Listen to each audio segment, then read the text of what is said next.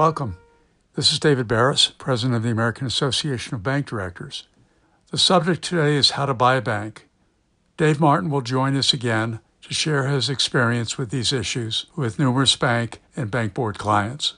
We welcome any questions or suggestions you might have. My email address is dbarris@aabd.org. All right, let's call Dave. Hello, Dave. Yes. Dave, what tips do you have today for bank directors and management to prepare for acquiring another bank? Well, I'll give them the benefit of my experience. Every community banker I've ever known has given a lot of thought to acquisitions. What varies is what they did about it. And I think they fall into three categories, the kinds of actions they took. There's the wait and see category. If our bank is in good condition and investment bankers call us frequently, as they do, they'll offer acquisition opportunities to us. We can look at the book and decide if we want to proceed. The disadvantage of this approach, of course, is that you may wait a long time before you get that phone call on a bank you want to buy.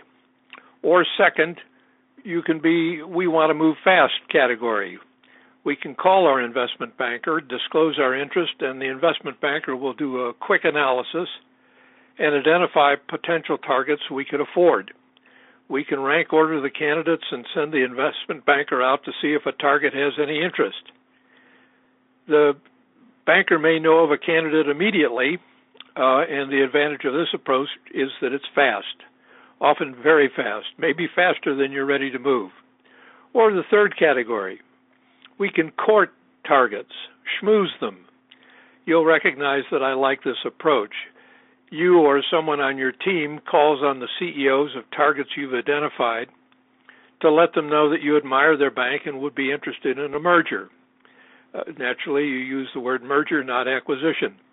You'd be surprised at the reactions of target CEOs, varying from pleasure to outright hostility.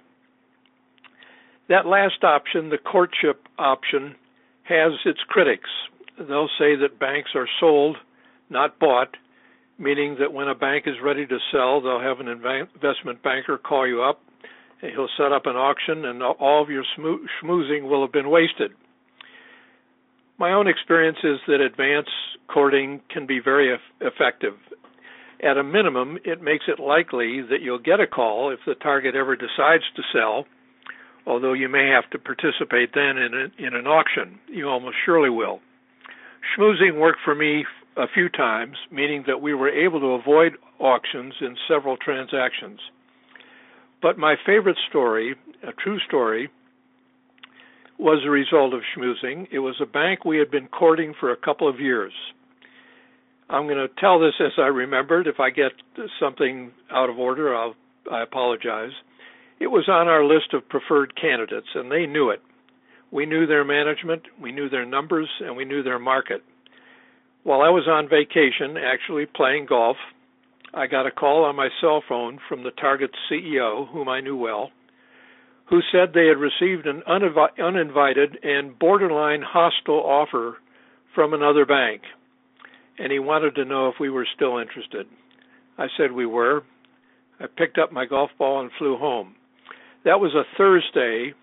The following Tuesday, 5 days later, we and the target announced our merger.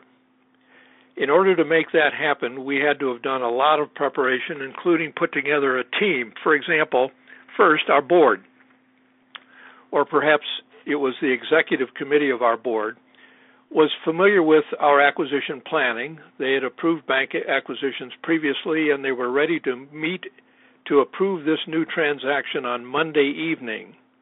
This is the Monday following that Thursday. They knew the bank was on our short list, and they were ready to go. Second, our due diligence team, consisting of finance, credit, legal, human resources, marketing, and communication staff, and probably some others I don't remember, were on call and spent that weekend doing due diligence in a city 200 miles from our headquarters. The group had worked on previous acquisitions, larger and smaller than the one we were working on now. They knew exactly what they were required to do, even though they had never done it on such short notice. Third, our lawyers. No lawyer will ever admit this, but the merger agreement we used obviously was on someone's hard drive from a previous acquisition. But using that document with appropriate adjustments and negotiation with the target's legal counsel over the weekend, the agreement was ready to be signed by both boards on Monday at the close of business in time to be announced on Tuesday. Speaking of the announcement, that's the fourth category of preparation, communications. Communications are complex, and our plan for internal and external communications by both banks was on the shelf and ready to be used starting Monday night. The target was able to move equally fast, and of course they were spurred on by what could have become an openly hostile action by the other suitor. They wanted to be able to show the other suitor that they had a done deal. Can a $5 billion bank do all that? Maybe, maybe not. But for a community bank, some of the due diligence team might be outside professionals, but every community bank has access to all of those functions, either inside or outside the bank, on call. It's just a matter of preparation. One admission on my part, that acquisition I just described was done for common stock using pooling of interests accounting, which means it was done before 2001, and that made the financial aspects of the transaction not only simpler, but more attractive. Before I leave the subject of schmoozing, one place to schmooze is the FDIC to let them know that you'd be capable of responding to a failed bank opportunity in your greater market area. Sadly, the COVID-19 pandemic will undoubtedly produce some opportunities like that.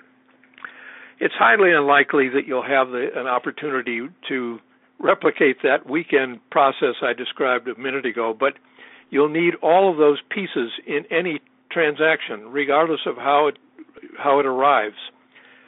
Even if it begins with a phone call from an investment banker, you'll still need to be able to act quickly, because if you're slower than the other potential acquirers, you may lose the deal. What are the basic elements of preparation? First, you must know what you want to do, and be sure that your board knows what you want to do, and be sure that they want to do it, of course, which new markets you'd like to enter, and which of your current markets you'd like to expand in. You or someone on your team should know the identities and financials of every bank that you'd be interested in acquiring, and you need to keep your board apprised of your planning. Based on your experience with your board, you may not want to name names, frankly. Second, know what you can do financially. This isn't as easy. Your CFO probably will know the implications of purchase accounting and the mark-to-market inherent in any acquisition, but it's not enough for him or her to know. The CFO will have to be able to explain it to you and your board. Directors will want to know why we can't afford XYZ Bank, and they should be forewarned, for example, that on the day you announced a deal, a terrific deal, your stock price probably will go down, not up, and they should understand why. Also, there may be some financial planning you need to do or should do. It's appropriate to take a hard look at your dividend policy. Your dividend is an important factor for any seller, and if you've been keeping your dividend low to accumulate capital, this would be a good time to push up your dividend to a higher but sustainable level. Generally, if you're contemplating one or more acquisitions, you shouldn't be doing anything that will depress your stock price. The next item is probably obvious, but if you're contemplating inorganic growth, meaning growth by acquisition, it's probably wise to throttle back or even shut down your organic growth program. In other words, no new branches for a while. Another idea, take a look at your authorized but unissued shares. Make sure you have plenty, and if you don't, that will require some lead time. David, would you like to add anything on those structural or organizational issues? Yes, Dave. Those are important. They can be important. They can be quite various and varied, but it is something for you and your counsel should be looking at in anticipation of an acquisition. Thanks. What about organizational planning? In the dream deal I described earlier, everyone on the due diligence team knew what they had to do, and they might have to do it on very short notice, not as short notice as they got that weekend, but they were ready. You'll need a similar team made up of both insiders and outsiders as necessary, and everyone on it should know what will be expected of them. An important part of your team is your inside or outside counsel. They'll need to be aware of your planning and be ready to act on short notice. And as counsel to the buyer, their duties will include drafting the merger agreement, and they'll probably play the major role in preparing the various regulatory applications. David, do you want to add anything on the subject of outside counsel? Yes. Well, it's important to have knowledgeable counsel. Number two, efficient counsel. You should not have 3 or 4 or 5 lawyers working on the same thing. That's unnecessary in most cases. And it's helpful, of course, to have a knowledgeable counsel on the other side. If you don't, it can add to your cost. I know that from experience. I realize this list of mine is getting pretty long, but there are complex parts. For example, communication planning is important and very complex.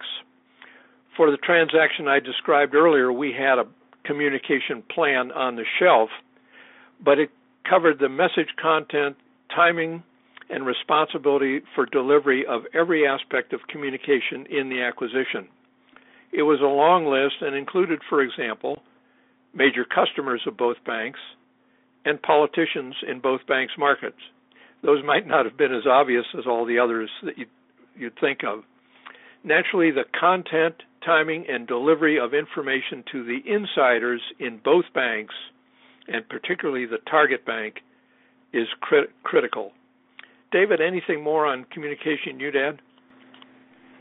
Yes, certainly before the announcement, it is important, particularly to have confidential rules in place, and it's very important for the board to be conscious of discussions with any third parties, and it would be generally prohibited and unwise, as well as trading. While we're on the subject of board of directors, if you have a vacancy on your board, maybe 1 or even 2 seats, and you think you may be close to an acquisition, leave those seats open for obvious reasons. We'll be talking about due diligence in another podcast, but I think it would be useful from a planning perspective to talk briefly about using outside professionals in due diligence. Many banks will use outside legal help, and some banks may feel it necessary to use outside professionals in the credit examination. Pardon me. But whoever is doing your credit review will be interacting directly with the target's lenders and seeing their credit files, and that's valuable knowledge and exposure. So if you use an outside firm for the credit review, it would nevertheless be a very good idea to have 1 or more of your credit people involved in the process. One more area of preparation: if you're using your stock in an acquisition, the target will expect to perform some level of due diligence, in other words, reverse due diligence, on your bank. You'll need to be ready for that as well. I'll end by reminding you that as the circle of people familiar with your plan grows, the issue of confidentiality grows. Everyone on your board and on your acquisition team needs to be reminded frequently about the importance of confidentiality. David, that's my contribution. Dave, thank you very much for joining us today, and we'll see you soon. Thank you.